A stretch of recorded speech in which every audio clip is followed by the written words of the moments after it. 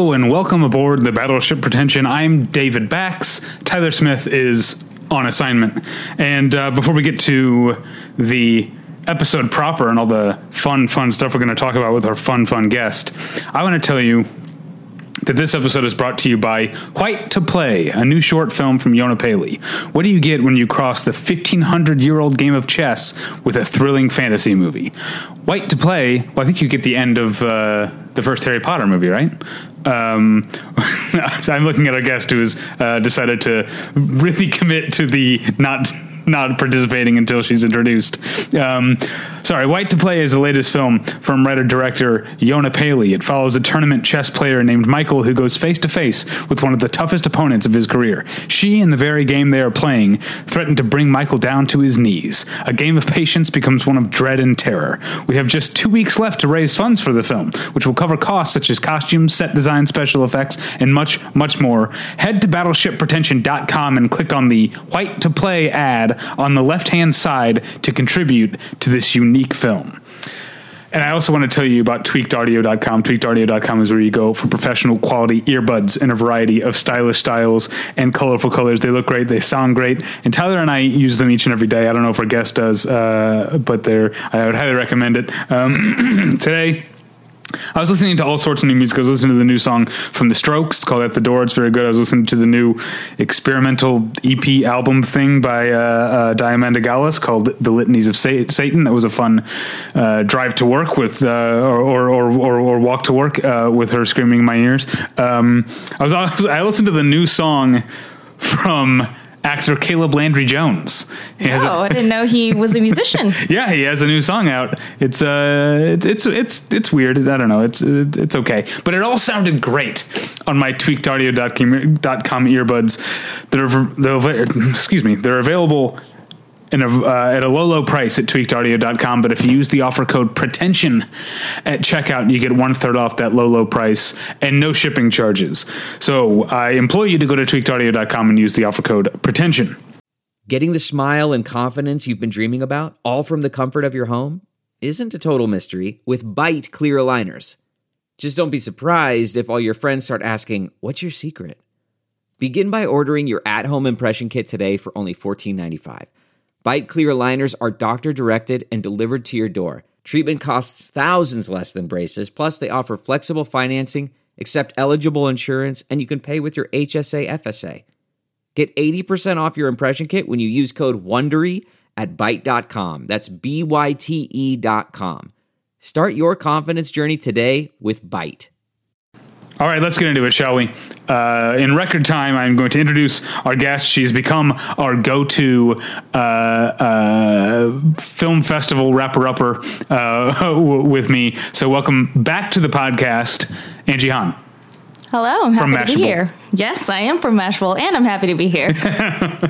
I saw, I can't remember what the movie was, but I saw an ad the other day, and it had like a pull quote that just said Mashable. I was like, I wonder if that was Angie, but I can't remember what it was. Well, then I can't tell you if it was me because I don't know if it's a movie I've even seen. Yeah, and now that I think about it, it might have been a TV show. So I don't know if you reviewed TV over there.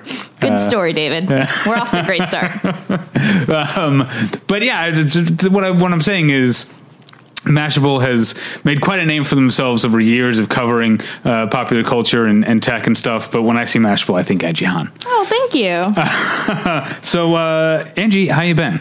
I have been well. How are you been? How are you? How have you been? I've been very, very stressed out. But as I was saying off mic, I'm getting ready to go to Vegas for a long weekend. So I'll be red as rain by next week. Very nice. I'm going to Santa Barbara this weekend, so I'm excited about that. Oh, what are you doing? Just hanging out, getting out of LA and its immediate surrounding areas. Yeah, you're going to do some wine. You drink some wine? It seems like you're not allowed to go there without doing a bunch of wineries, so yes. Yeah, that's what you do. Yeah. That's what's fun about Santa Barbara, I think. Yeah, I mean, it's a beach town. There's wine and beer and apparently just, a gazillion wineries and breweries and restaurants. So yeah, we go. It seems impossible to not have fun. My lovely wife, Natalie, and I, Natalie, are kind of big wine people. So we spend a lot of time in Los Olivos and the Santa Ynez Valley and Los Alamos and Solvang and all that stuff. All right. Yeah, which is obviously inland from Santa Barbara, because I guess we're not beach people. I never thought about that. I guess we're I don't know. We've been to the beach. Okay. All right. Angie, what are we here to do today? We are here to talk about, I don't even know how many, a lot of Sundance movies that we saw. Yes, we'll be wrapping up everything worth talking about at Sundance 2020. Although even that's not really true, because do you ever have this thing that happens? Because so many movies premiere at Sundance. I mean, specifically like premiere, like as opposed to TIFF, which last time you were on, we were wrapping up TIFF 2019. I always talk too fast when Tyler's not here. I feel like Tyler slows me down. So last time you were here was for TIFF 2019. And when we talk about TIFF, you go in knowing like all these great directors whose work I love have movies at TIFF. And I've heard of some of these movies, because I know they're coming out, or because they played other festivals. They might have just played Venice or Telluride or something. But like Sundance really prioritizes the premiere thing. And so a lot of times I feel like you go to, like, you try to do your research, but you go to Sundance not necessarily knowing what the big movies are going to be. And also the other thing that happens is that movies end up coming out across the year that you're like, wait, that premiered at Sundance? Yeah. Like I wasn't even there. And like, there was something like Clemency or something like premiered at Sundance last year? That might not be the movie I'm thinking of, but something like that, where it was like, it wasn't on my radar at all. Right. And ends up being like a sort of big deal movie by the end of the year. So when I say we're going to talk about everything worth talking about at Sundance, I'm being tongue in cheek, because we don't even like, Sundance is, I feel like it takes a year or two to look back at a festival and be like, oh, that was a good year. Yeah. Mm-hmm. Especially the past couple years, because my first 2 years, which I think were also your first 2 years. I think so. You had Manchester by the Sea the first year, and you had Call Me by Your Name the second year. Right. And I feel like everyone kind of left knowing like, oh, those are the big movies. And I don't know that there's been a Sundance movie like that since Call Me by Your Name. I'm not sure, but I will say, I mean, the other thing is that nobody knows what the big movies will be out of there. There are also things at Sundance that seem like they're going to be huge and then turn out not to be, as we see every year when there's like some sort of record deal made for a movie and then it actually comes out and then all the headlines are about how the studio overpaid for it. So that's become a really common Sundance storyline. So I guess what I'm saying is, let yourself off the hook. No one knows what all the movies worth seeing are at Sundance, which is kind of the joy and the terror of it. And I don't follow that sort of the acquisitions part of it that much. I imagine you have to a little bit for work now. But it seems like the two movies I named, Manchester by the Sea and Call Me by Your Name, they aren't, when people think of like, I feel like we're still the shadow of what's the movie, Little Miss Sunshine, is still hanging over Sundance. And so you hear like the movies that ended up getting the big deals often, like what was the big one this year? Palm Springs, which beat out was it Birth of a Nation by like 69 cents? Oh, that's funny. Yeah, that's funny. That was their cute little joke. Which, Birth of a Nation, another one that at Sundance, everyone was like, this is going to be the big movie this year. It's going to make so much money. It got like a huge reception.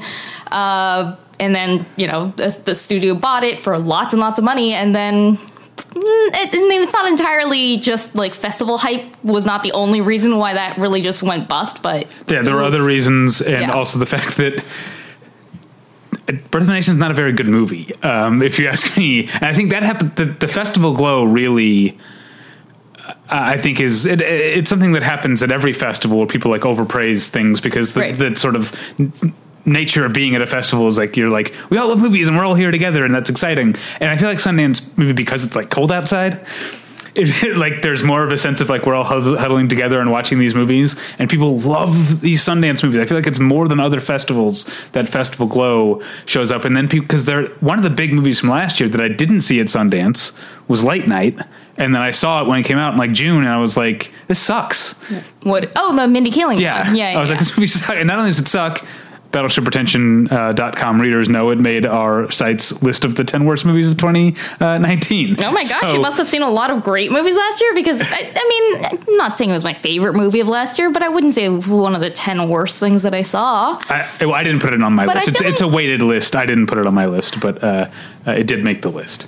At least for me, with that movie's actually a good example of what you're talking about for me personally, because I really liked it, and I do feel like one of the reasons I liked it, maybe, I stand by my positive review of it. Like, I liked it. I don't feel bad about that. But I do feel like even at the time, I knew going into that movie, if it's a comedy and it's like pretty good, then I'm probably going to have a good time, because that was a day that I had come off of watching like the Harvey Weinstein documentary. Oh, right. And I think like Honey Boy or something. Like, it was a day where I had seen so many depressing films in a row. And I feel like film festivals kind of do that to you, where the way that you're watching them is different just by virtue of the fact that you're watching like 2 or 3 or 4 or 5 in one day. And, there's also the fact that you don't really know what to expect, which I think kind of contributes to that Sundance bubble. Yeah.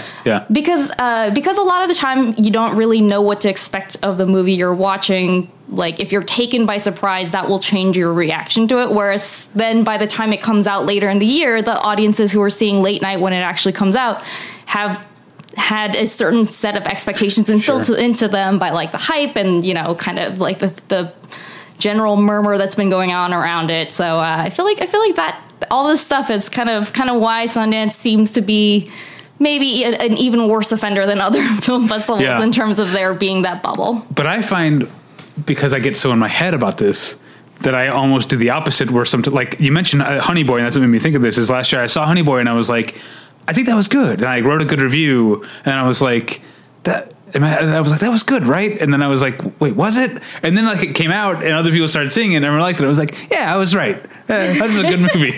It's hard to calibrate. I mean, even if you try to correct for it, you don't necessarily know. And this is true really of like any movie review. Like, any movie that I see is just necessarily going to be influenced at least a little bit by what mood I'm in that day and how I'm feeling. There's like all these kind of factors, no matter how hard you try to just focus on the art, kind of go into your experience of watching the movie, which can't help but color your reaction to it. But now I completely lost the thread of what I was saying, so I will stop talking. This is getting away from Sundance, and we'll get back to Sundance. That's why some of my favorite reviews to watch are the things, or reviews to write, are the movies like your Avengers or Star Wars or whatever, where I know that like pretty much no one has seen it. And all I have to, and it's not going to be that hard for me between seeing it, because I'm not going to see it till 3 or 4 days before the release, and I'll go home and write my review that night. I'll be tainted by as little other, as few other opinions as possible. When you see Avengers, you're tainted by as few other reviews as possible? Because what I'm saying is I'm seeing it before it comes out, but also before anyone else is. Oh, so you're saying it's the difference between like if you review Honey Boy and then I review it 6 months later after I've read your review of it. Yes. Okay. So that's why I like writing those. Sometimes I surprise I knew, because I was on the opposite side of, I mentioned Avengers and Star Wars. I was on the opposite side of both. I did not like Endgame, and I kind of knew I was going to be in the minority, but I did like Rise of Skywalker, and I was surprised the next morning to find out that everyone didn't like it. I had a good time. I'm happy for you, man. Okay, you're not on my side either. Well, we're going to talk about some movies now. And let's start with Star Wars: The Rise of Skywalker, your favorite movie of 2019. Of Sundance, yeah. Now we're gonna go alphabetically, and this is including some stuff we saw pre and post Sundance, but this is just sort of a wrap up. The first thing I'll mention is The Climb, which is directed by Michelangelo Covino. And was part of Sundance's Spotlight section, which is it's usually only a few movies in Spotlight that have played other festivals. Like I said, Sundance is very focused on the premieres, but sometimes they're like, hey, we like this. So they showed The Climb, which is not a bad movie. It's about two male friends who at the very beginning of the movie are on like a mountain biking trip right before one of them is about to get married. He wants to get in shape before getting married. So and then while they're biking uphill on the climb, the other guy reveals to his friends about to get married that he's for like years been sleeping with his fiance. And the funny thing is that the rest of the movie is about their friendship, which miraculously doesn't end. That wedding doesn't happen, but the friendship doesn't end. And the sort of conceit of the movie, which I've seen other movies do this sort of thing, and sometimes it feels a little too schematic, a little too gimmicky.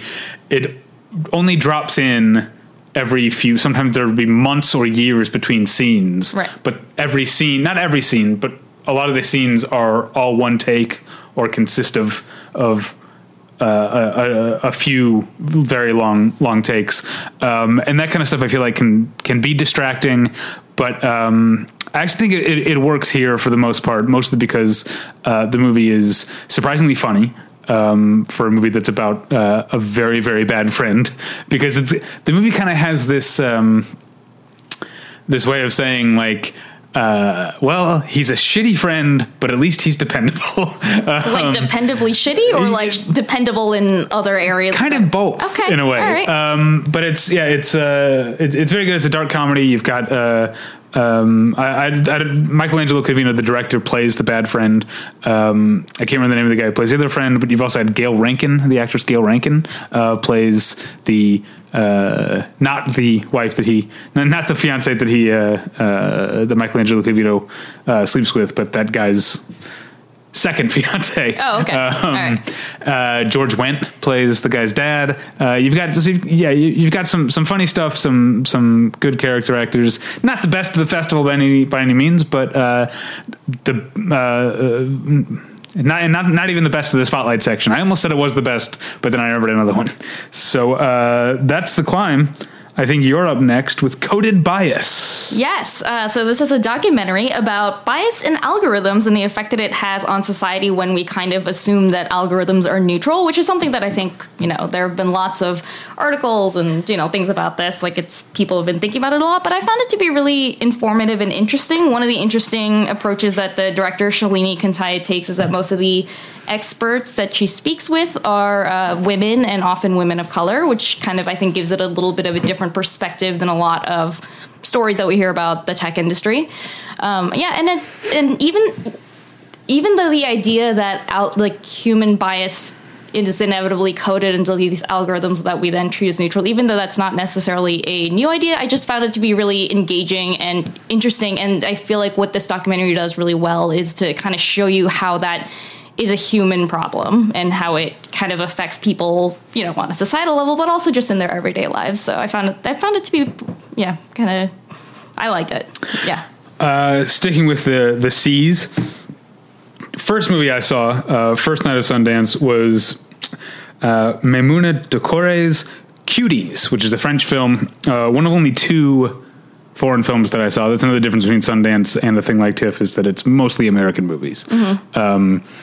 But Cuties I loved. If it gets any sort of wide release or serious attention, it will get some backlash because I don't know. I can imagine. I tend to try to avoid bad takes, but I can imagine some people being offended by, say, the movie 8th Grade and the fact that there's some sexual content about a 14-year-old. I don't remember that much. Okay, I didn't know if there was, but this Cuties is about 11-year-olds, and it's about a girl from a Senegalese family who moves to Paris, and she's from a very traditional family. She doesn't have she's not super happy in her home life for reasons I won't go into. Well, I guess I should go into them. Her father is basically, I guess they're from a polygamous culture. Her father is bringing in a younger second wife, and she's not happy about it as an 11-year-old girl, because she could tell her mother's not happy about it. Right. So she gravitates away from her traditional upbringing toward the sort of popular girls in her 5th grade class who have formed a dance troupe in which they dance in, I guess, what you'd call. They wear skimpy clothing and dance provocatively, except they're 11-year-olds, and they don't. I think part of what the movie is exploring is the idea that to a girl in this culture, in our culture, you see so much sexiness that they might they sort of understand sexiness without actually understanding the sex part of it. Yeah, it sounds to me like it's and I haven't seen the movie, so you can tell me if I'm wrong, but it kind of, based on what you're saying, it sounds like it's a movie about how like a kid and especially a female child kind of learns sexuality from the culture around her. Right. Yeah. So she understands, like, these girls do things in their dances that are like, again, you would say they're provocative, but only if they knew what they were evoking or provoking, Okay. But they're doing these like sort of like where they're like humping the floor type of dance moves, or like they're constantly like sticking their fingers in their mouths and all these things that are like, they clearly don't understand the context, but it's kind of funny, but it's not. It's also a coming of age movie, very deeply felt one, and I think sorry, I just recently read someone tweeting that critics should stop using the phrase "deeply felt." So apparently that's something. So I suddenly caught myself profoundly doing it. felt is what you meant. There you go. So I kind of would love the idea of the controversy around this, because I would love the conversation around this movie, but I'm not sure how many people are actually going to end up seeing it. But it's very, very good. Yeah, and I mean, after the way you described it, I feel like I'm really curious to see it. So maybe someday I will, and then we can talk about it. Great. Next up, it's me again, and this is okay. I should mention. Speaking of, so Cuties is about a girl, directed by a woman. I think like 11 of the 16 films that I saw at Sundance this year were directed or co-directed by women. And I feel like that's something you've seen in recent years in festivals, like really touting. I've seen it from Sundance and TIFF and AFI Fest, like all touting like, hey, this year such and such percentage of our films are female directed or whatever. And I'm all for it, because I have, since 2016, I have attempted to watch at least 52 films by women every year. Mm-hmm. Didn't quite get to the first couple of years, and then something happened in at least my part of the cinephile culture where it suddenly become super easy, and I like blow past 52 films. I watched like 70 movies last year that were directed by women. It's become, I don't know if it's filtered into your AMCs and like the sort of movie-going culture at large. You've still got problems about men on Twitter bragging about how they refuse to see Little Women and stuff like that, but at least in my part of the culture, it's breaking through where it's tipping in a good way. Okay, first I want to say you're not the only person that has kind of said like, oh, I casually ended up watching a lot of female-directed films at Sundance this year. Like for myself, my list of films that I've seen, about half of them, I think, ended up being directed by women, and like that was not something where I even was consciously trying to seek out those movies. It just kind of ended up that way, and I've seen a few people say that that has also happened to them. And I will say that this, now we're taking a slight detour from Sundance, so I promise not to take too long, but to your point about there being it being easier and easier to watch a lot of female directed films, like one statistic that's really interesting is that this year there are 4 Marvel and DC movies, and they're all directed by women. Like that would have been unthinkable even 2 years ago. Like it was a big deal when like Patty Jenkins directed one, and this year they're like, there's 2 Marvel films, there's 2 DC films, they're all ladies. Hold on, so it's Birds of Prey, Wonder Woman 2, Chloe Zhao is directing The Eternals. The Eternals, and what's the other one that I'm missing? Kate Shortland is directing Black Widow. Black Widow, oh yeah. I did get the director's name right? Yeah, Kate Shortland. Yeah. Last Kate Shortland film, you and I saw together. Oh, we did. Berlin Syndrome at Sundance when the DCP server crashed during the killer is like stalking up the stairs, like running the knife along the staircase while the victim is like hiding in a cabinet, and then the DCP server crashed. Oh, memories. I gotta say, this was a better Sundance, just at least in terms of I didn't see a single movie where it just crapped out. All the screenings went off well. Yeah, at least for me. Okay, so the reason I bring that up because I saw another film directed by a woman, a documentary. Good. I didn't see that many, but the documentaries I saw this year, I liked. This one is called Dick Johnson is Dead, which is directed by Kirsten Johnson, who directed Camera Person a few years ago and has made a career of being a cinematographer on documentaries. And Dick Johnson is a documentary, but also kind of has some fictional or some fantasy hybrid things. The idea of the movie is that her dad, Dick Johnson, her mom as we saw in Camera Person, struggled with Alzheimer's and passed away. And now her dad is starting to forget things, and he was living on his own in Seattle, where she grew up, and still running his medical practice, but he couldn't do that anymore, and so he moves across the country to New York to live with Kirsten Johnson, and she sort of, for both her sake and his sake, her way of processing the fact that her father is dying is to stage a bunch of kind of darkly funny, sometimes very gory, accidental death scenes. So like, there's like one where he's just walking down the street, and they're staged so like, she'll have like normal documentary going, and then as the movie goes on, you kind of pick up when one's going to happen, but at the beginning, you don't know when he's like about to suddenly die, because she'll like sneak them in. So like he's like walking down the street past a construction site, and a guy, like a worker carrying like 2x4s that have nails sticking out of them, comes around the corner, and the nails like catch him in the jugular, and he's like bleeding all over the mailboxes on the sidewalk. And she's actually got her dad like acting these things out. It's like very darkly funny. And then she also imagines what heaven is like for him. So he's got she's got like dancers with her dad and her mom masks on, like dancing around in heaven. It's very sweet, but also at the same time, as it's so fantastical, it's also very sobering and straightforward about death. Wow. It's a really very moving movie.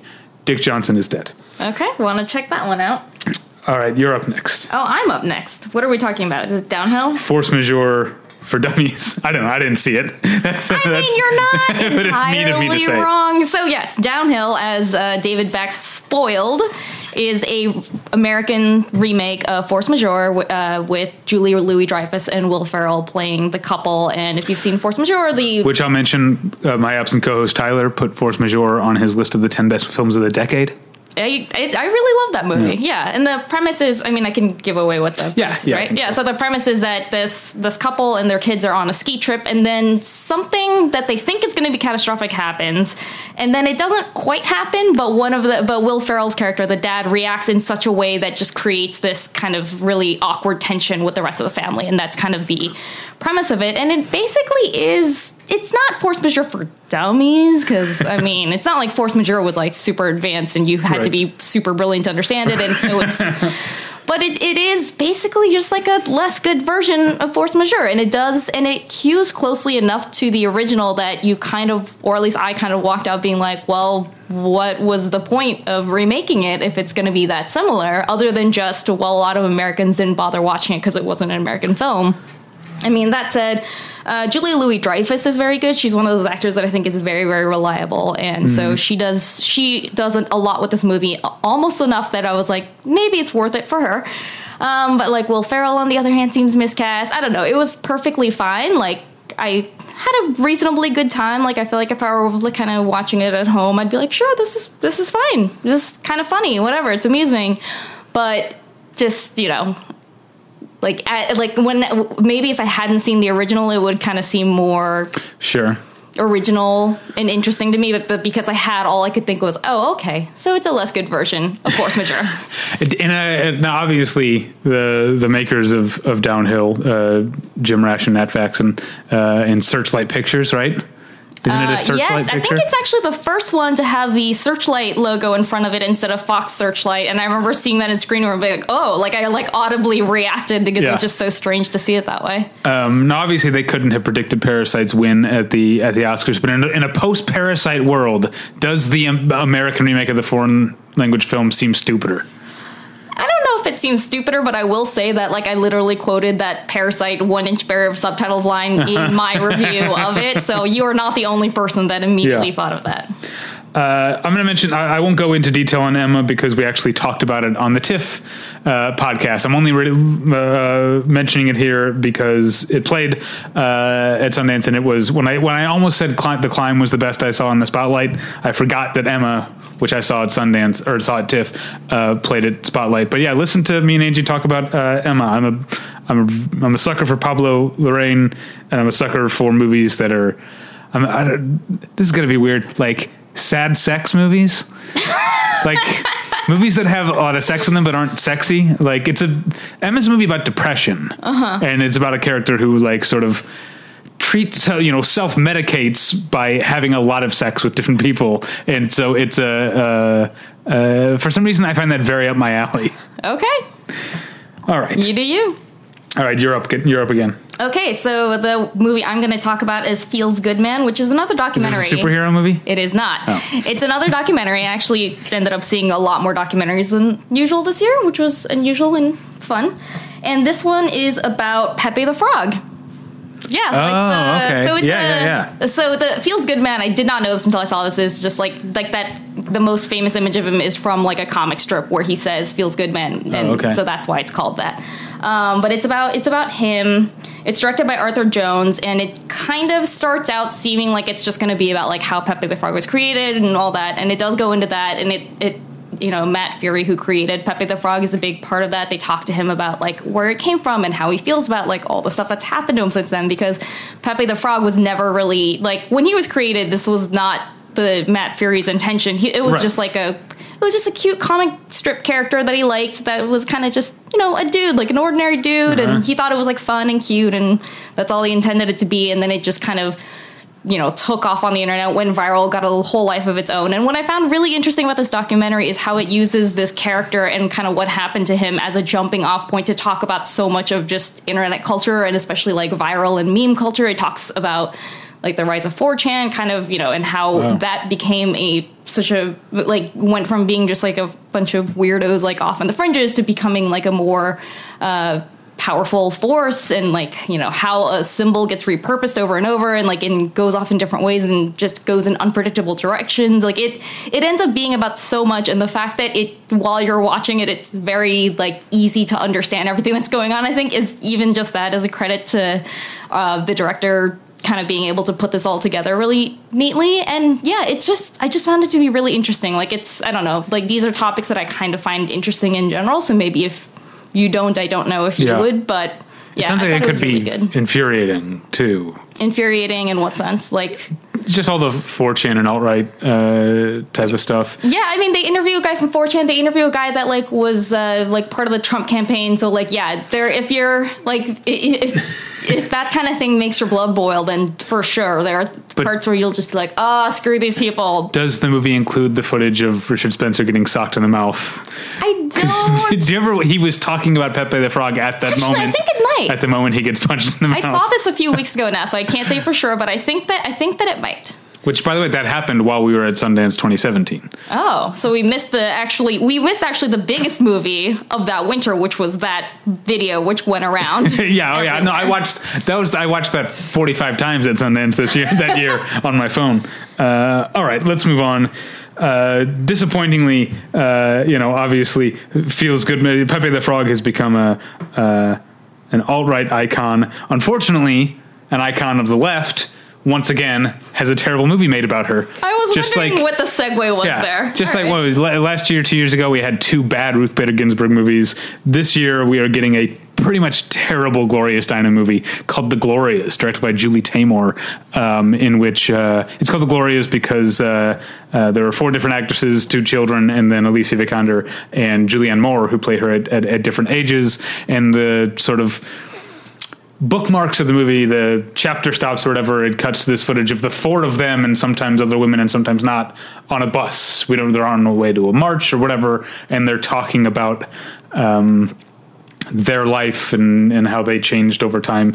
And that stuff actually is it's the most Julie Taymor because it's the most fantastical stuff, and it's some of the better stuff in the movie. The idea of talking to like the teenage Gloria Steinem, talking about how like well, at my age, I always thought that I would grow up to marry and have children, and then Julianne Moore, who, Gloria Steinem did eventually marry, but never had any children.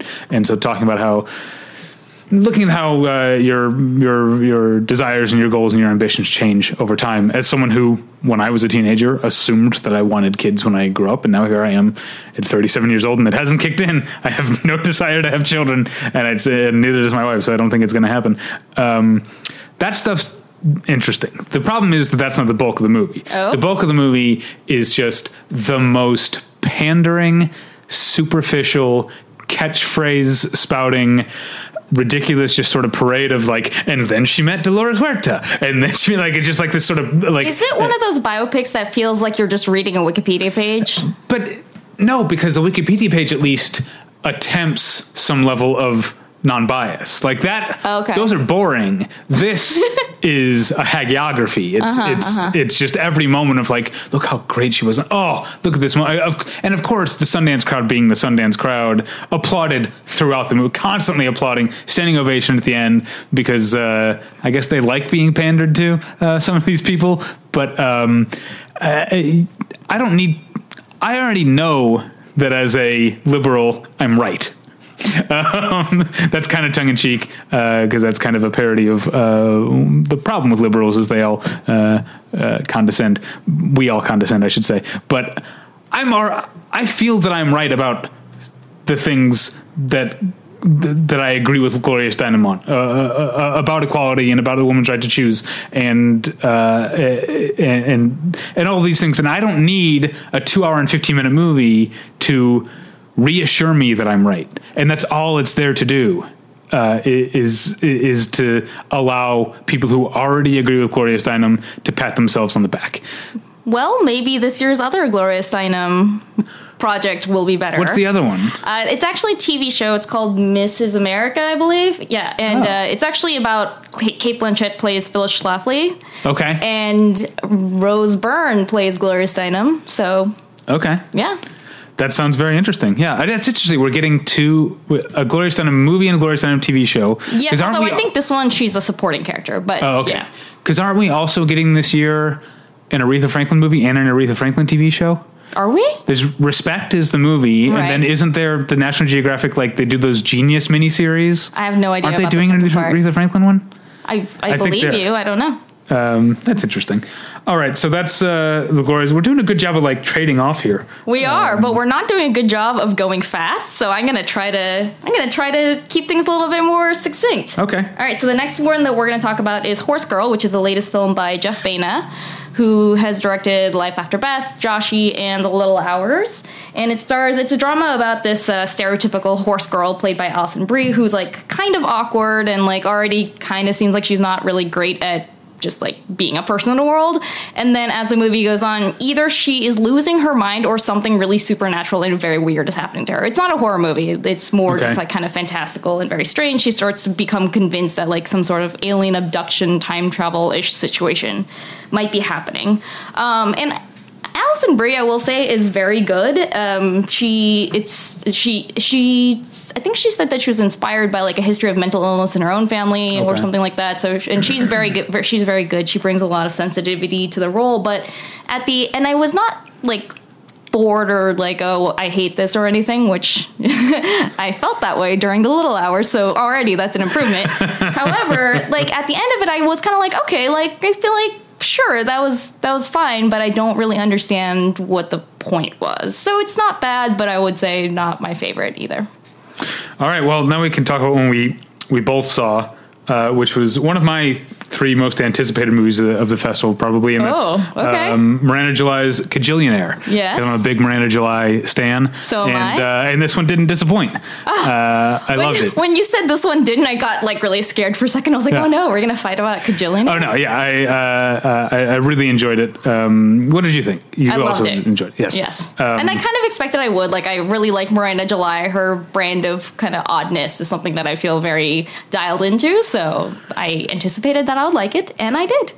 Yeah, her honest, but also her like I feel like she takes the sort of interactions and the human sort of rituals that we all take for granted and observe every day, and views them like an alien would, but also a compassionate alien. Yes. Like she thinks I think she thinks we're all strange, but she all also kind of strange. loves us. Yes. I think is how I feel, and that's why I like one of the many reasons I like Miranda July. One of the other reasons, and I wrote up about this in my review, is 3 feature films in. Like I now consider her a Los Angeles filmmaker because all her films are set in Los Angeles and aren't like shy about the fact that they're set in Los Angeles. They don't try to be like Every Town USA. They're Los Angeles movies. Yes. I and guess like we that. should say a little bit about what the premise is. Yes, so sorry. Evan Rachel Wood plays the main character whose name is Old Dolio. Yeah. And she is the daughter of 2 kind of small-time scammers. Like they just go through life not having steady jobs, just kind of running these weird little cons and grifts, and that's how they kind of scrape by. Played by Richard Jenkins and Deborah Winger, who are Yep. great together. Yep, and then this is just how they've been carrying on their lives until one day a woman played by Gina Rodriguez. yes, Gina Rodriguez kind of enters their lives and gets involved in these scams, and then I think through her, Old Dolio starts to kind of see what else her life could become. And it's just Evan Rachel Wood I thought was incredible in this. Yep. Like she is it is one of those performances where as soon as you kind of see even the way she's standing without her talking, you already are like, okay, I feel like I connect to this character. I feel like I kind of can already see what she's about, and like you feel like you have such an understanding of her. And it's definitely a movie that made me cry. It's very like very sweet. It's very very tender. It's very very like soft, very very sweet. It also kind of is it's I really have a soft spot for movies about people who really need love but don't know how to go about expressing or accepting that kind of love. Like this is so. I tweet about this because one of the defining characteristics of Old Dolio is that she does not like to be touched, and I relate to that so hard as someone who does not like to be touched. Right. By my wife is maybe the one exception to that rule. And she's looking for that one exception because Yeah, she doesn't exactly. like to be touched, but it's clear that she has this like really like deep yearning for this kind of human connection. Yeah. And the movie is about the process of her kind of figuring out how she might go about getting that. Also, there are a lot of earthquakes. I wanted to bring that up because you mentioned that it's an LA set film, and yes, they talk about earthquakes constantly, which we also do in LA. Yes, and then last thing else, I won't spoil anything. When we finally get the explanation for why her name is Old Dolio, which is like 3/4 of the way into the movie, Right. I laughed so hard. You laugh, but it's also very sad, It which is is a very lot sad, of this yeah. movie is like, it is very funny, but very sad. And I think that a lot of her movies kind of like feel that way to me. Not necessarily that they're all like downers, because I don't think this is a downer either, but just in the way that they, are, I'm sorry, they're deeply felt, Deeply David. felt. Yeah. Hey, it wasn't me, but it's in my head now because Yeah. someone tweeted about it. All right, you're up next with one of the my biggest disappointments that I didn't see. It was one of the ones I really Okay, wanted to see at the all right. festival and didn't see. Yeah, so I'm going to talk about The Last Thing He Wanted, which is a new movie by Dee Reese, who did Mudbound and Pariah. So she's someone who's kind of done a lot of really excellent movies before. It stars Anne Hathaway and Ben Affleck and Willem Dafoe. Great cast. It's based on a novel by Joan Didion, so also promising source material. And then the movie is like, what happened here? Really? Yeah. Do you blame Anne Hathaway being blonde? Is that I do not blame Anne Hathaway being blonde. She does seem like kind of odd casting, but the main problem with the movie is just that it feels like I just literally don't understand what is happening in this movie. The way I described it on Twitter immediately afterward is that it kind of just feels like if you turn on the TV to like a random scene in a random show that's already been going for like 7 seasons, and you're like, Okay. I'm sure this makes sense in context, but then when you watch it, you're like, when I watch this whole movie, I'm like, no, I watched the whole thing. There is no context in the movie that makes any of these scenes make sense. Like, isolated, you're like, okay, maybe some of this will kind of be explained later, and no.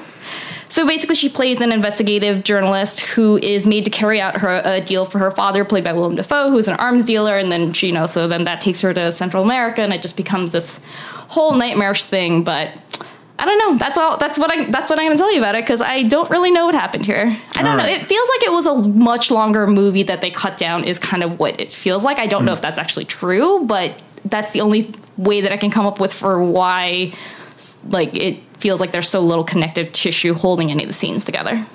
Well, that gives us more time to talk about one of the best movies of the festival, and keeping up my track record of the last movie that I see at Sundance every year being great. The last movie I saw was Minari. It was not the last movie I saw, but I also love that one. Yeah, it's and I didn't know much about it. I knew the basic. I knew that Steven Yeun was in it, and that he played that he's the father of a Korean family who moved to Arkansas in the 1980s, which I actually didn't know going in. 2 movies at Sundance this year about fathers uprooting their families to places they don't want to go in the 1980s. What's the other one? The Nest. Oh, well, I will say this one is not set in the 1980s, but Downhill is also about a dad dragging his family into somewhere they're not all sure they want to be, and then kind of, being a terrible dad while it's there. Steven Yeun is not a terrible dad at Minari, though. No, he's not just at all. He's a good... Everyone in the movie is a good person, for the most part, which is something that I like. Yeah. And it has this sort of big premise. He's moving his family to rural Arkansas to start a farm growing Korean vegetables in Arkansas to sell to Dallas at first. That's his first choice is to sell to Korean markets in Dallas, and then ends up being Oklahoma City. But anyway, I'm getting ahead of myself. It has this sort of big premise, you understand what the conflicts are and what the characters' goals are. But then the way it unfolds is not a clear sort of Aristotelian or 3-act type of structure. It very much follows its own path, follows its characters on their personal journeys, and it very much takes its time. While not being a super long movie, it's right about 2 hours, just a little not super under long, 2 hours. And it's not super slow either. It's not one of those movies where you're let's just gaze into the sunset for 5 hours and contemplate life. Things Which happen. I like those movies. I like them too, but I'm just saying that's not kind of the vibe of this movie. But it feels like... I'm sorry to interrupt you, but I feel like there's a lot of time just spent in the sort of that heavy Southern air, and you can hear a big part when I think about this movie, it having been a few weeks now, having since seen it, the first thing I think of is the sound of crickets and the sounds outside in their quiet town. Yeah. Sorry, I interrupted you. Oh no, I really like this movie. It's a movie that is there are parts of it that almost feel like a comedy because their grandma comes to live with them, and there's lots of cute misunderstandings or just cute grandkid stuff. There's it's also drama. I think it just feels very lifelike, and actually for me personally, one of the reasons it feels very lifelike is because I was a Korean American. I was the child of Korean immigrants growing up in the 1980s, right? And we did not live in rural Midwest or anything like that. We lived in LA, but I think but one of the things that really stood out to me as just someone who happened to have that background was the language in it is very, very correct, by which I mean when I usually watch Korean movies, I have to understand subtitles because my understanding of Korean is not very good and very limited to a very specific kind of the kind of conversations that you would have with your parents when you're a kid. When I watched Minari, I was I don't need subtitles for the first time I've ever seen a Korean movie because they are using exactly the kind of language that I learned because this kid is around my age at around the time period where I would have also been learning this language. I don't know. That's kind of just a random personal anecdote, but to me that does speak to how well steeped it is in this very, very, very specific culture and this time and this place and these specific characters. I just thought that realizing that made me realize there's a level of detail here that I really, really admire. There's also I can't speak too deeply about this because I'm not a religious person, but there's a very religious aspect to the movie. I don't know that the movie itself is religious, but so much of it seems to be about the character's relationship to God. Because and not in a way that is kind of didactic or or kind of building it up or tearing it down too much. It's just kind of a part of their lives. Yeah, Steven Yeun's character doesn't pray at all. He seems to be non-religious. Yeah, but the mother and the children pray, before bed. They have a very sort of not rigid, but they have this is the time and place to pray. And weirdly, that time and place is not church. They view church more as a social opportunity, an opportunity to make friends in town. Do you know what I mean? Yeah, I think that's pretty common for.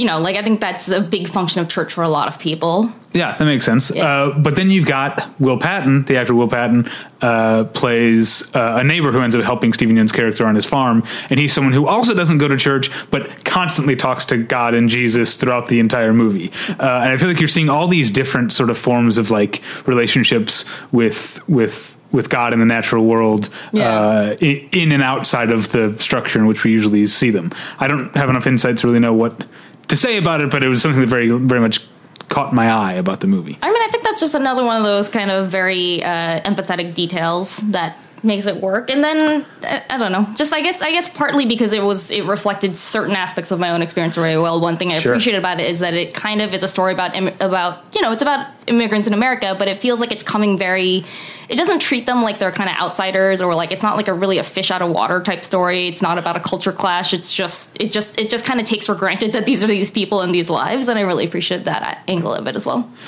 Yeah, I guess. Sorry, we should keep going. But yeah, I feel like they don't. They get sort of treated as outsiders and a little bit when they first go into town. But there's also not the.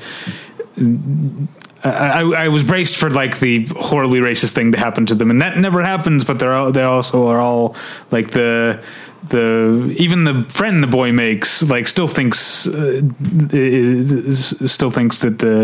the Korean kid is weird. I mean, I guess I meant more that like the perspective feels very steeped in like these people's point of view, as opposed to like the film treating them like, oh, this is going to be a movie about outsiders and immigration and culture clash. Like it's a movie just about these people, and they happen to be immigrants and to not fit in some ways, but they do fit in other ways, and it's just kind of about that. Anyway, sorry, that went really long. But it's one of the best. All right, we don't have to talk about Miss Americana almost at all because it's already out and people have seen it. But, yes, but I will say it's a good movie. I'm wearing a Taylor Swift shirt right now, actually. Cool. I'm a fan of Taylor Swift, and I was a fan of this movie. I think if you haven't seen it yet, the through line is sort of her political awakening. All right, quit rushing me. But I would say some of the most insightful stuff is just seeing her at work. Yeah, it's really interesting about her job and her celebrity and her self-image as relates to those things. All right, so next up is my next two are my favorite movies. Oh God, you get to rest for a little bit, huh? Yeah, I sure do. You don't. Go on. All right, so my next two are my two favorite movies of the festival. The first one, Eliza Hittman's Never, Rarely, Sometimes, Always, which is Eliza Hittman made Beach Rats a couple years back, which got a lot of attention. I didn't love it, but I did think it was beautifully shot, and this one is very much the same. But it's a movie about takes place in the present day, and a teenage girl in small town Pennsylvania gets pregnant, and she and her cousin decide to, because they can't get an abortion in Pennsylvania without, or a minor can't get an abortion without the parents say so. So they take the bus up to New York City, and it's about their attempts to get an abortion, and how even with the legality of it and with the opportunity that they have, a mere 3.5 hour bus ride, getting an abortion is not easy, even in a city like New York, where in theory, the law is helping. Even when you get to a place where you can get an abortion, it's not easy. But the movie, you used the word didactic, talked about the last movie. It's not didactic at all. It's about these characters, and it's a movie. Again, you've got pretty much a full 2 hours here, but there's relatively little dialogue. It's mostly about these friends or cousins weathering this together, and there's not the big sort of emotional display of like, I've always got your back, cuz, or whatever, but like you can tell that they do. Like there's this love between them, and this experience, which is not a happy one for either of them, is bringing them closer together. It's a very, very beautiful movie, and also very sad. All right. Next up is my favorite movie of the festival, just barely edging out Never, Rarely, Sometimes, Always, and that's Sean Durkin's The Nest. Like Miranda July, Sean Durkin has not made a feature film since 2011. That feature film was Martha, Marcy, May, Marlene. And I like this one for a lot of the same reasons like Martha, Marcy, May, Marlene. I talked about... I just have weird things that like work for me. Obviously, I talked about sad sex earlier. That's not what this one is. Movies that aren't really horror movies, but employ horror tactics. Okay. And I feel like Martha, Marcy, May, Marlene had a lot of horror type tension. This one's the same. Jude Law plays a character who has moved to America and married an American woman played by Carrie Coon, also blonde like Anne Hathaway. And at the beginning of the movie, you know, they have a beautiful house in like, I don't know, one of the suburbs of New York City. I don't know. What's a fancy suburb of New York City? You used to live there.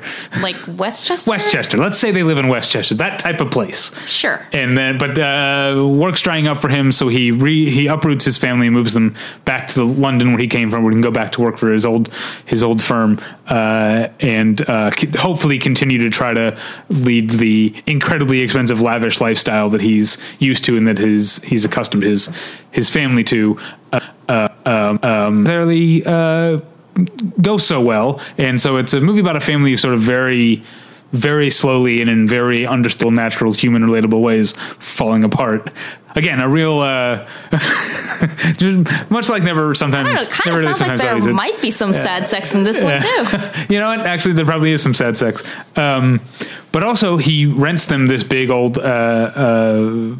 centuries-old mansion that very much comes to feel like a haunted house. There are unexplained noises. There are doors that open when they shouldn't, and there's all this horror stuff. It's not a horror movie, but I like the idea that if your life is as miserable as these characters are, you might as well be in a horror movie. Yeah. Speaking of horror movies, David Bruckner's The Night House. I had not liked David Bruckner's previous feature, The Ritual, which was the. Did you see The Ritual? I did not. Sort of like a pre-Midsummer, like bros go on a bro trip and discover a violent cult, like a cult society type of thing, but not as good as Midsummer, obviously. The Night House is a different type of horror movie. It's the increasingly common horror movie that's really about grief. That is its own category. Yeah. Like subcategory. Yeah. So Rebecca Hall plays a woman who's, when we meet her character's husband has committed suicide mere days beforehand. But it doesn't take long for him to start perhaps showing up in their house, the house that he designed and built for them. He suddenly she gets text messages from him that say, "Come downstairs." Their wedding song will suddenly in the middle of the night start playing very loud on the stereo. And then she looks out the window at the lake, which is where he rode out to the lake to shoot himself. And, oh, is that him? And it feels like I might be giving stuff away. I'm not. There's a lot more stuff to this. And I feel like the people who sometimes I hate reacting. This is why I talked about knowing too much about how other people feel. I hate reacting to other people's reviews, okay. But I feel like the people who have gone into this focused on the mystery element of it. Like, is she going to uncover what's really going on here and what her husband was before he died? Like, those people are, I guess, rightfully disappointed because the movie doesn't really wrap all that stuff up.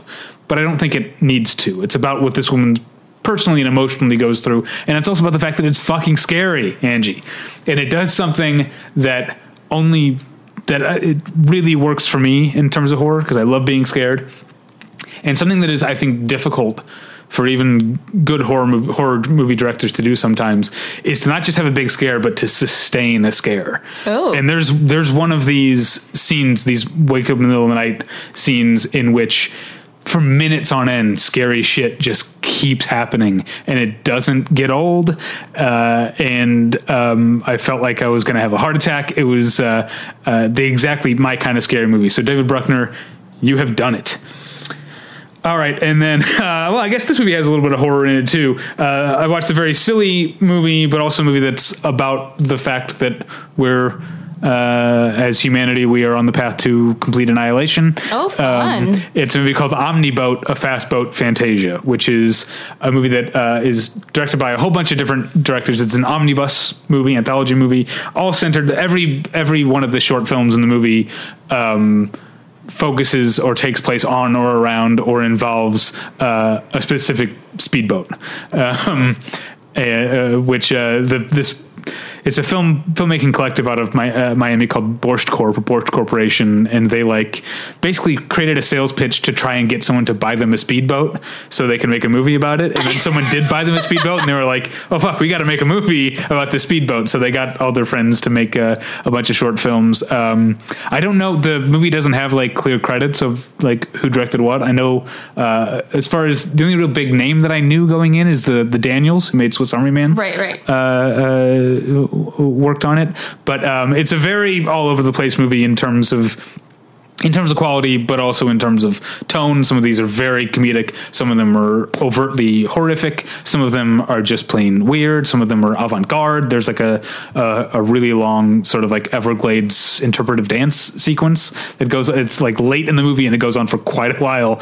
It's a bizarre movie. It does not have a straightforward plot. It does have a backbone, a through line in which Mel Rodriguez plays a Donald Trump type trying to build a new high-rise condo tower in Miami as Miami is sinking into the ocean.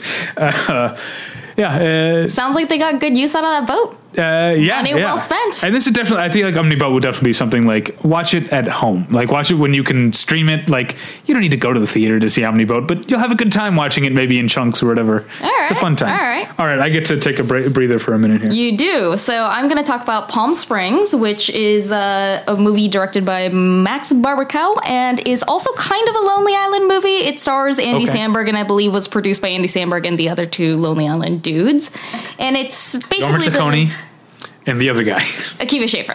No. Oh, yes. Akiva Akiva Schaffer. Yeah, not okay, Akiva Goldsman. No. I did have a second one. I was like, no, that's the other one. Okay, sorry. Yeah. Anyway, if you guys are listening, we're very sorry. The basic premise of it is basically Groundhog Day as a rom-com. So Andy Samberg and Christine Milioti play the two main love interests, and basically they are stuck in a time loop, and it's about that. And I found it to be, it's one where I didn't really know what to expect. The program had even hidden the Groundhog Day twist, and then by the time I saw it, I'd seen enough people call it that I knew to expect some kind of time loop thing. But I still wasn't really sure, okay, what does that mean? And it ended up being really interesting. It ended up being one of the ones that I really liked the most at the festival, and one of the movies that when people keep asking me what should I be excited about at a Sundance, it's a movie that I'm very excited for other people to see. Oh, good. And I think it's a rom-com, but it seems like one of those rom-coms that is for cynics without being too snarky or too saccharine. Because it kind of it's about how this time loop situation creates this feeling for those characters of just we are stuck here. There's nothing we do matters. Everything is meaningless. Nothing means anything or is important or whatever. And even though we are not stuck in a time loop, obviously I think it's a feeling that a lot of people have had at some point in their lives, or maybe even go through their lives kind of feeling that. And it's about kind of when that is the universe that you are living in, what is the point of love? What could it even possibly do? So it ends up being about that. It's very funny, not pop star funny, it's not that kind of broad humor, but there are a lot of, I laughed quite a bit and then I cried a little bit. Oh. It's also very, very sweet. I think the romance part of it really works. The leads have really good chemistry. So this is one that I'm really excited about, and I guess other people are too, because again, it was a record-setting deal made at Sundance this year. 69 cents. Yes. So we'll see.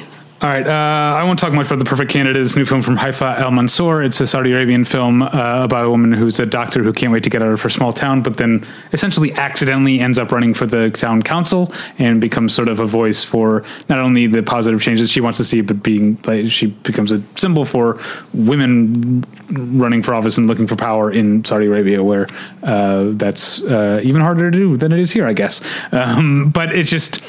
it's not bad. The performances are good, but it just feels aesthetically, it feels like a third-rate basic cable drama. It's not interesting to look at. It's not that interestingly cut together. The movie just feels kind of flat, and I feel like I want to give it points for its heart, and I do, but I can't really recommend it on the podcast called Battleship Pretension. It's not pretentious enough. Sorry to hear that. Okay, I have 5 in a row, although I think you're going to help me with one of them. Yes. So first, we're going to literally roll up my sleeves, and we're going to power through these. Yes. So first, we have Promising Young Woman. That one is one that, for a Sundance movie, had more hype than usual going into it because they'd already released a trailer. So I think that was one where, at least for me, it was one of the ones where I had a better idea of what to expect. Although it ended up not being quite what I expected in a way that I really appreciated. So it's kind of a rape revenge film. Carey Mulligan is the main character, and she has something clearly very bad has happened to her, like at some point in the past, and it takes a while to kind of piece together what exactly it was. And then she, when you meet her, is kind of going around town picking up dudes and then doing and kind of just like scaring them. It's like it's a whole thing, but it ends up being a movie that is very much just about, it's not so much about like her, like what happened to her as how she reacts and how that has shaped her whole worldview. It's very, it's kind of funny sometimes, like in a darkly comedic way, like, a lot of dudes that you like are in this movie, and a lot of them play really horrible people, like Sam Richardson from Veep is in it, and Bo Burnham, the guy who directed 8th Grade, is in it, like. So that part of it is really funny and well observed, but it's also, it's a little bit, not like scary. It's not a horror movie, but there's a little bit of that kind of edginess to it. And it's also ends up being really deeply sad in a lot of ways. Okay. And it takes some turns that I really did not expect and that took me by surprise. And it's one that I don't know how to talk that much about because I don't want to say too much about what happens, but I'm very curious to talk to some people once it comes out. I think that the reasons I liked it might be the reason that some people will really dislike it, but we'll talk about it later then. That sounds like something I'm very excited to see. Do you know when it comes out? I believe in March, so we don't have to wait that long. Don't have to wait too long. Yeah, that's why the trailer came out, because it's coming out pretty soon. So the next thing we're going to talk about is Shirley. Do you want to take this one? Because I have a bunch of this was my top 3. I mentioned Kajillionaire being one of my top 3. The others were Shirley and weirdly Miss Americana, because I like Taylor Swift. Were my top 3 most anticipated. Not my top 3 movies of the fest. Top 3 most anticipated. But Shirley, also like Kajillionaire, didn't disappoint. It's a Elizabeth Moss plays Shirley Jackson, and Michael Stuhlbarg plays her husband Stanley. Do you remember? No, we can just call him Stanley. It's okay. Hyman? Does that sound right? Yeah, that does sound right. And who are real people, but this movie is a fictionalized idea of how Shirley Jackson came to write her, I think, first novel or second novel, Hangs a Man. The premise is that a younger couple and a new adjunct professor at the same college as Stanley and his wife come to live with them, and while the boys are off professoring, the young woman and Shirley develop a sort of contentious alliance. I wouldn't call it a friendship, although it becomes more of a friendship as it goes on. They just develop a very odd relationship. Yeah. That kind of leads to or helps lead to Shirley Jackson writing her novel. Yes, I do want to say that it's got strong Who's Afraid of Virginia Woolf vibes. I think that's a good way to describe it, right? Oh, sure, It's just about this older couple that are kind of horrible and just fucking with this younger literary couple. And horrible. Yeah, exactly. But also, like I said with The Nest, there's definitely some sort of horror type of. There's some tension, some sort of I know it's not.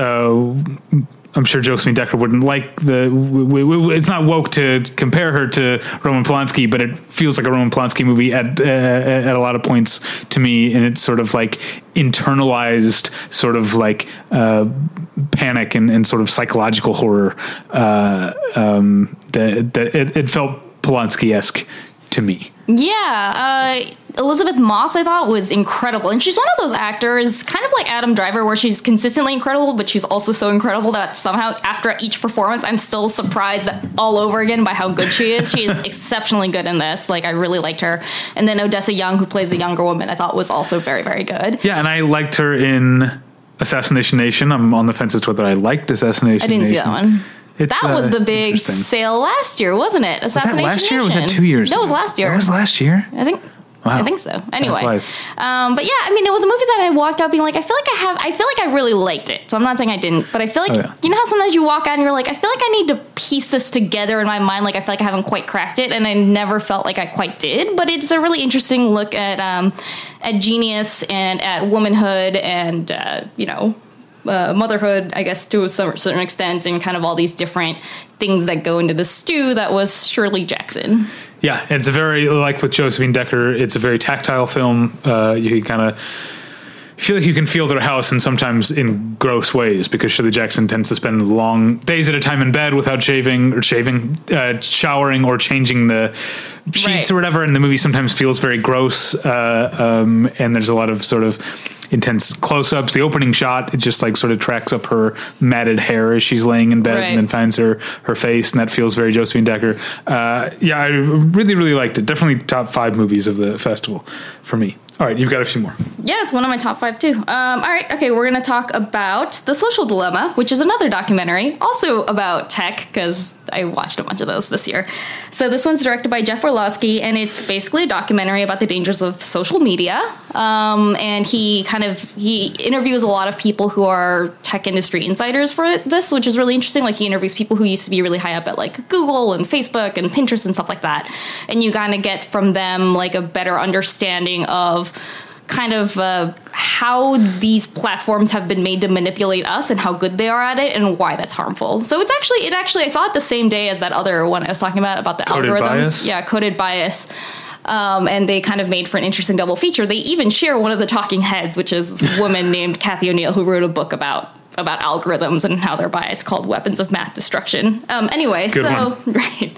And then interwoven with that is this kind of like fictionalized story about like a little nuclear family who is struggling with tech addiction or whatever. And like that part was the worst part of it. Like, it felt very kind of, you remember when you were growing up and then like your teacher would wheel a VCR into your classroom, because David and I are very old. They had VCRs back then. And then like you would watch something that they had made for school for kids to watch. Why did you call me Jeff? I think I was looking at the director's name. You're David. I understand You're not whoever Jeff is. It feels like one of those things that was made to be an educational video, like the kind of fictionalized part of it. Like, it feels very, very phony, and in a way that I thought really detracted from the film, because it made it feel like I was watching an educational video, which like I feel like as a kid who watched them, you kind of already inherently don't trust them that much. Do you know what I mean? So though there's a lot of really good information in it, and even though like he clearly has a lot of experts who know what they're talking about, like I thought that part of it kind of undermined it. That said, the talking heads with, like, it is interesting to get this really inside perspective on it, and I do think that if you decide to watch these two back to back, they will form a complete picture. Also, throw in Feel Good Man in there, because there you go. That's the whole internet right now, I guess. Okay, so that's a wrap on that one. Speaking of social media, right? Yes, I guess that's true. We're going to talk about Spree, which I missed by 3 people. That is very sad. It was 3 got shut out of the P&I. That's press industry for those who don't know. The P&I screening by 3 people. Ended up seeing a movie that was bad instead. I'm sorry to hear that. Yeah. Spree is a movie starring Joe Keery of Stranger Things as this dude who is extremely desperate to go viral and kind of be a social media influencer, and he has a job as a rideshare driver, and decides he's gonna start he's gonna go on a killing spree basically to become viral. So that is the premise of the movie. It's directed by Eugene Kotlyarенko. I think I'm saying that wrong, and I have not seen a movie of his before. But one of the things that it's one of those movies that is, I guess you could call it found footage, although what's kind of interesting about it at this point is that like back in the day, found footage was very like, why are these people always filming themselves? It's so weird. Now it's a guy that's trying to be an influencer, and even the other characters are always filming themselves or taking pictures of themselves or live streaming stuff, because that's just how we live now. So that aspect of it is really interesting. I had a good time with it. I wouldn't say that it was like mind-blowing. I wouldn't say like, oh, I learned something really deep, but I thought that him using that format was a really interesting way to do it. There's some, pretty messed up kills and stabbings and stuff like that that are interesting, and some interesting moments of tension. So yeah, I would say it's like a solidly good time. I wouldn't say, oh, David, you should just live the rest of your life and regret that you missed it by 3 people. But I do feel like if you get the chance to see it someday, you should. All right. Hopefully I will. Oh yeah, you're up again. Yes, I am up again. All right, now we're going to talk about Us Kids, which is a documentary by Kim A. Snyder about the Parkland teens, and it's okay. Like, to be honest, it's very moving just because the subject matter is inherently very moving. It's kind of about like them coming together after the shootings and like kind of going and becoming activists, and also at the same time just trying to figure out how to carry on with their lives after this event has occurred to them that is so horrific and so tragic that it just derails everything about what life you thought you were going to lead. So it is inherently very interesting because of that. That said, I think that it is maybe trying to do too many things, trying to cover too many people, trying to go in too many directions, because it felt a little bit scattered.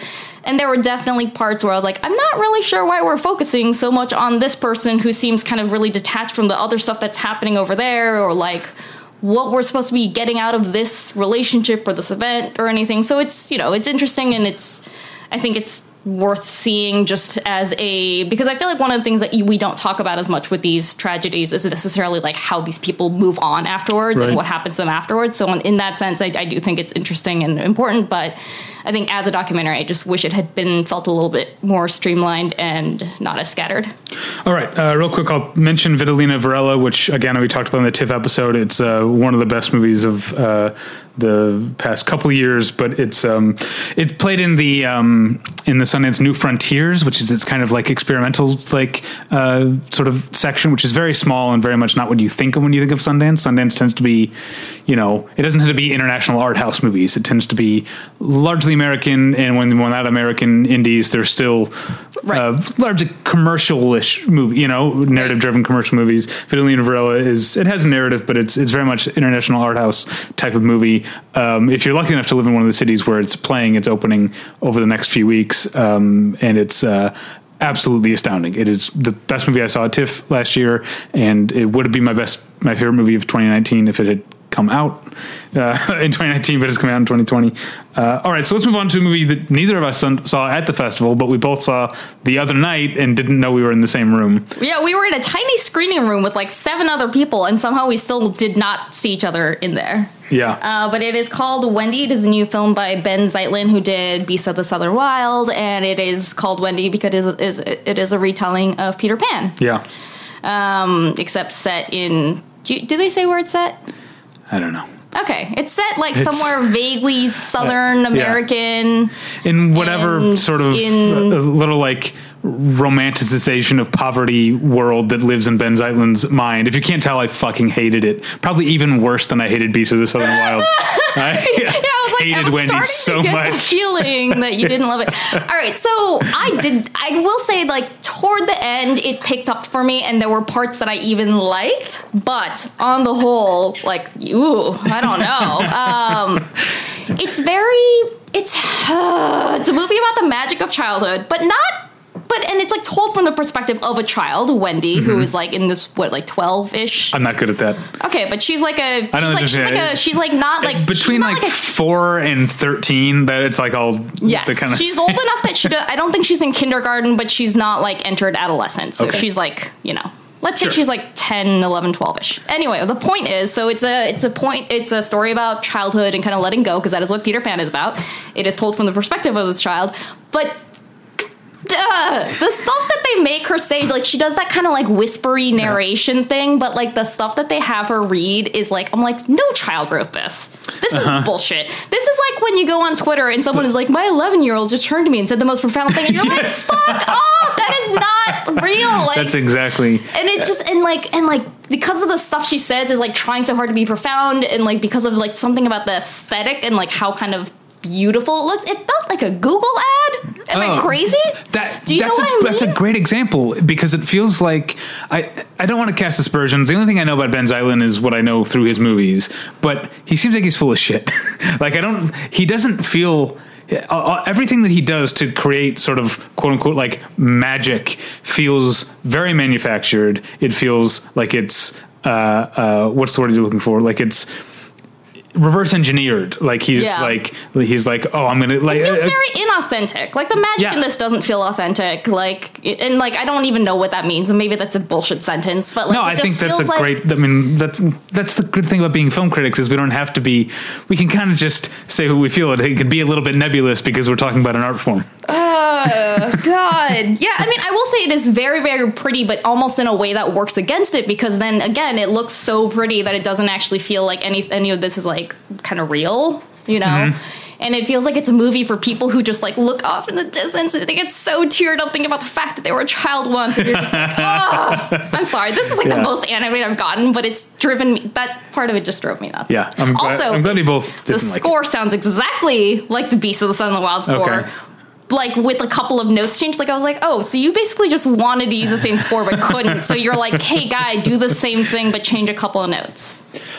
All right. Well, as I was speaking a little bit ago about Sundance being commercial, now I'm very notoriously bad at predicting how movies will play box office wise, because I don't think I'm just out of touch, I guess. Sure. But I really liked this documentary, Whirlybird, and I really think it's the kind of thing that a lot of people will like, because it's just a documentary. But it's one of those documentaries that just like, it's such a good story. It's about this couple who started as, in the late 70s and early 80s, they started as independent news stringers, very much like Jake Gyllenhaal's character in Nightcrawler. Essentially, that's what they were doing, is driving around and finding plane crashes and car crashes and shooting footage. And they ended up being sort of the biggest in Los Angeles at doing this, big enough that they were able to buy a helicopter, and then they became the go-to sort of, they would just like wait for news of some horrible thing and go fly above it, and they got car crashes. They were the footage of Reginald Denny being beaten almost to death during the LA riots, that's them. They were the first people on the white Bronco in O.J. Simpson. Like this couple and their company, which ended up being more people, were on the forefront of this sort of this epoch in what TV news was. Right. And because of that, so not only is it a great story because it's about this, a couple who witnessed all these things, the movie is full of fascinating imagery, just car crashes and car chases and all the stuff you're kind of supposed to be like, oh, it's bad that they did this to news, but also like, this is undeniably exciting footage, like throughout the movie. And then the thing that I have intentionally withheld from you with the movie reveals pretty quickly is that the husband, if you will, they've since divorced, and the husband has since transitioned and now lives somewhere in Northern California in like a fucking cabin and is a woman, and so. You've got this great family dynamic, and the idea of this man, sort of, quote unquote, who's acting in this controlling way toward his company, toward his family, right? And you see it, you see it as like, this seems like toxic masculinity run amok, but the movie is also saying, well, maybe this is not toxic masculinity, maybe this is gender dysphoria run amok, and he behaves like he, quote unquote, Bob, she, I think her name is Zoe now, behaves like this because she's trying to put on some sort of mantle of masculinity, or because her life is completely out of her hands and she's trying to have some control over it. It's a really fascinating psychological portrait that doesn't draw easy answers and conclusions, thank God, because those are the worst kind of documentaries to me. And also it's just like I said, a fantastic story and full of really fascinating and sometimes really upsetting imagery. Whirlybird, I feel like this is it's, on the one hand, it's very challenging and daring in some ways, and in other ways it's so conventionally enjoyable that I feel like this is the kind of documentary you could like recommend to your parents. Like, this could be on Netflix and you could be like, oh, Mom, Dad, you gotta watch Whirlybird, you'll really like this. All right. So I really think people will like Whirlybird, and they should see it instead of seeing the movie that I saw instead of Spree, which was Worth. And the one thing that I'll point out about Worth is I had seen the director's last film, The Kindergarten Teacher, back when I thought her name was Sarah Colangelo. And then they introduced her as Sarah Colangelo. Oh. And I was like, wow, that's almost every syllable was different than I thought it was. But Worth is based on a true story about the 9/11 Victims Compensation Fund, in which Michael Keaton plays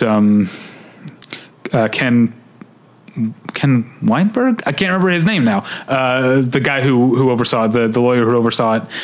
And yeah, plenty of it is very touching, and maybe I got a little hitch in my throat or whatever, but it feels like the movies that do this sort of true story thing correctly, like last year's The Report or Spotlight from 2015, whatever that was, they feel like you're actually following the thread. You're following this thing as it's happening moment by moment, that you're keeping up with it. This feels like it. I used the term reverse engineer to talk about Wendy. I should have reserved it for this, because that's what this feels. You feel like we know where this is going to end up. We know where we're going. We're going for the big emotional, like everyone agrees at the end type of happy thing. And the whole movie just constantly feels like it's being pulled forward by its obvious ending. And so everything feels fake and poorly dramatized. I mean, there's some funny stuff. You got Michael Keaton and Amy Ryan and some other actors. Gail Rankin, again, shows up in this. And then I should have said there's also some very sad stuff. Gail Rankin's scene is not funny, actually. I think of her as a funny actress, but she plays one of the victims, someone who lost a family member in 9/11, has a really horrifying story. There's plenty to pull on your emotional heartstrings, and if that's what you want, have at it. But it feels like a kind of a dishonest and not entirely thought through movie. Okay. Finally, we end with another true-ish story, right? It's based on, actually, the most famous thing about Zola is that it's based on a Twitter thread. Right, which we don't know entirely how much of that Twitter thread is actually true. I think that there have been articles that came out after where they interviewed her, they interviewed the the woman that she was talking about, so there is you can find out kind of a little bit of what really happened versus what happened in the Twitter thread, and that the person who posted the thread has always been very exaggerated for effect a little bit. She's not pretending that it's an extremely factual account or anything. But anyway, and also they changed some names and details again for Zola. Yes, so it's based on that Twitter thread that went viral. What was it, 2 years ago? It's 4 years. It was 2015. Was it that long ago? Okay. Yeah, it was a while ago. It was a Twitter thread that went viral a few years ago. About this woman who was a stripper, and she met this other woman who was also a stripper, and who convinced her to go on a road trip down to Florida to kind of make some quick money dancing there. And then it sounded like, sure, we'll go down there, it'll be a couple days, it'll be really easy, we'll come back up, but it ends up just becoming this road trip from hell. That thread really just took off, and people were like, oh, it should be a movie. And then lo and behold, now it is a movie directed by Janissa Bravo. I don't know if I'm saying that correctly. I have no idea how to say her first name. Okay, but anyway, and it stars Taylor Page as Zola and Riley Keough as, in this movie, she is called Stephanie, and she's the other stripper. And it's an adaptation of that. And you've got Coleman Domingo as Stephanie's roommate, who turns out to be a pimp. Yes, and you've got Nicholas Braun from Succession, who is Stephanie's boyfriend, and he is playing if you have seen him on Succession, he is playing basically what you think would happen if Cousin Greg wasn't Zola. But it's an inherently interesting story because there's a reason that Twitter thread went viral. It's also frequently very funny. It's also got it's one of those stories that was fun both in the Twitter thread and in this, because you're just I can't believe this shit is happening.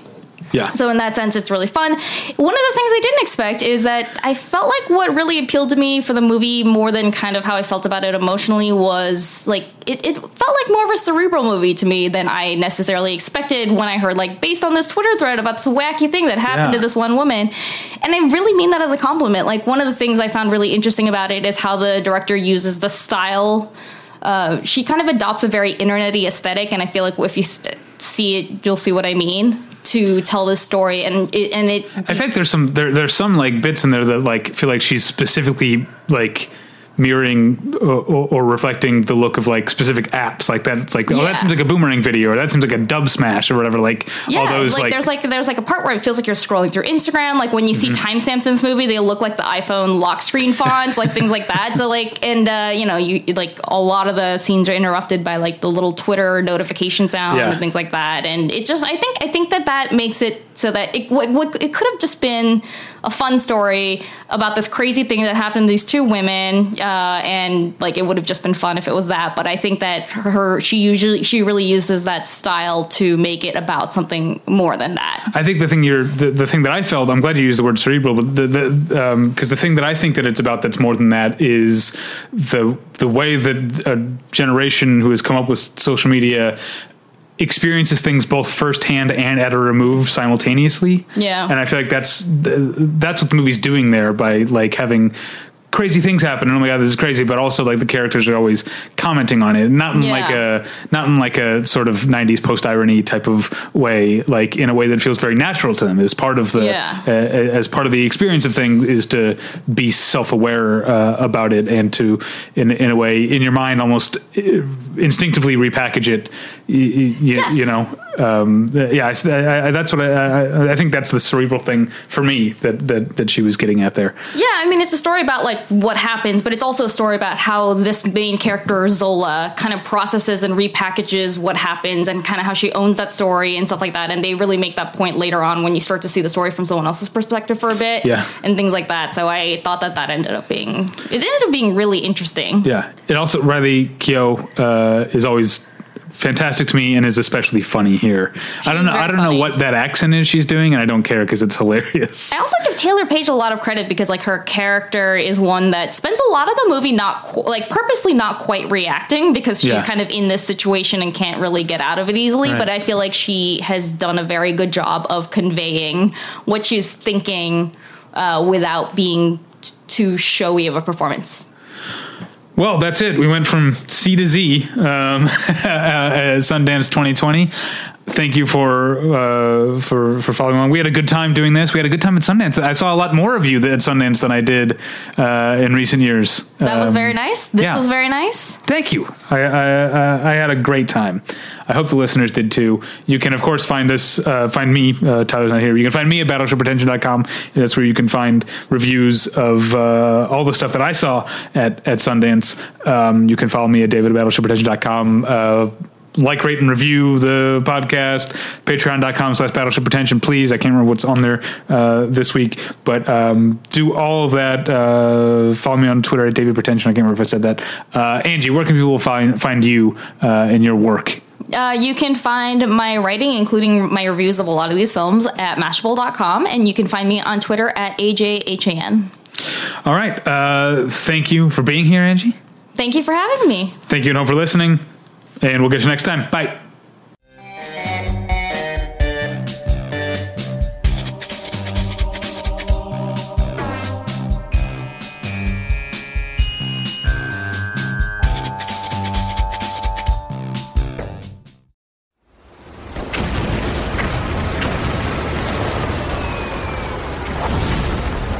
This program is a proud member of the Battleship Pretension Fleet.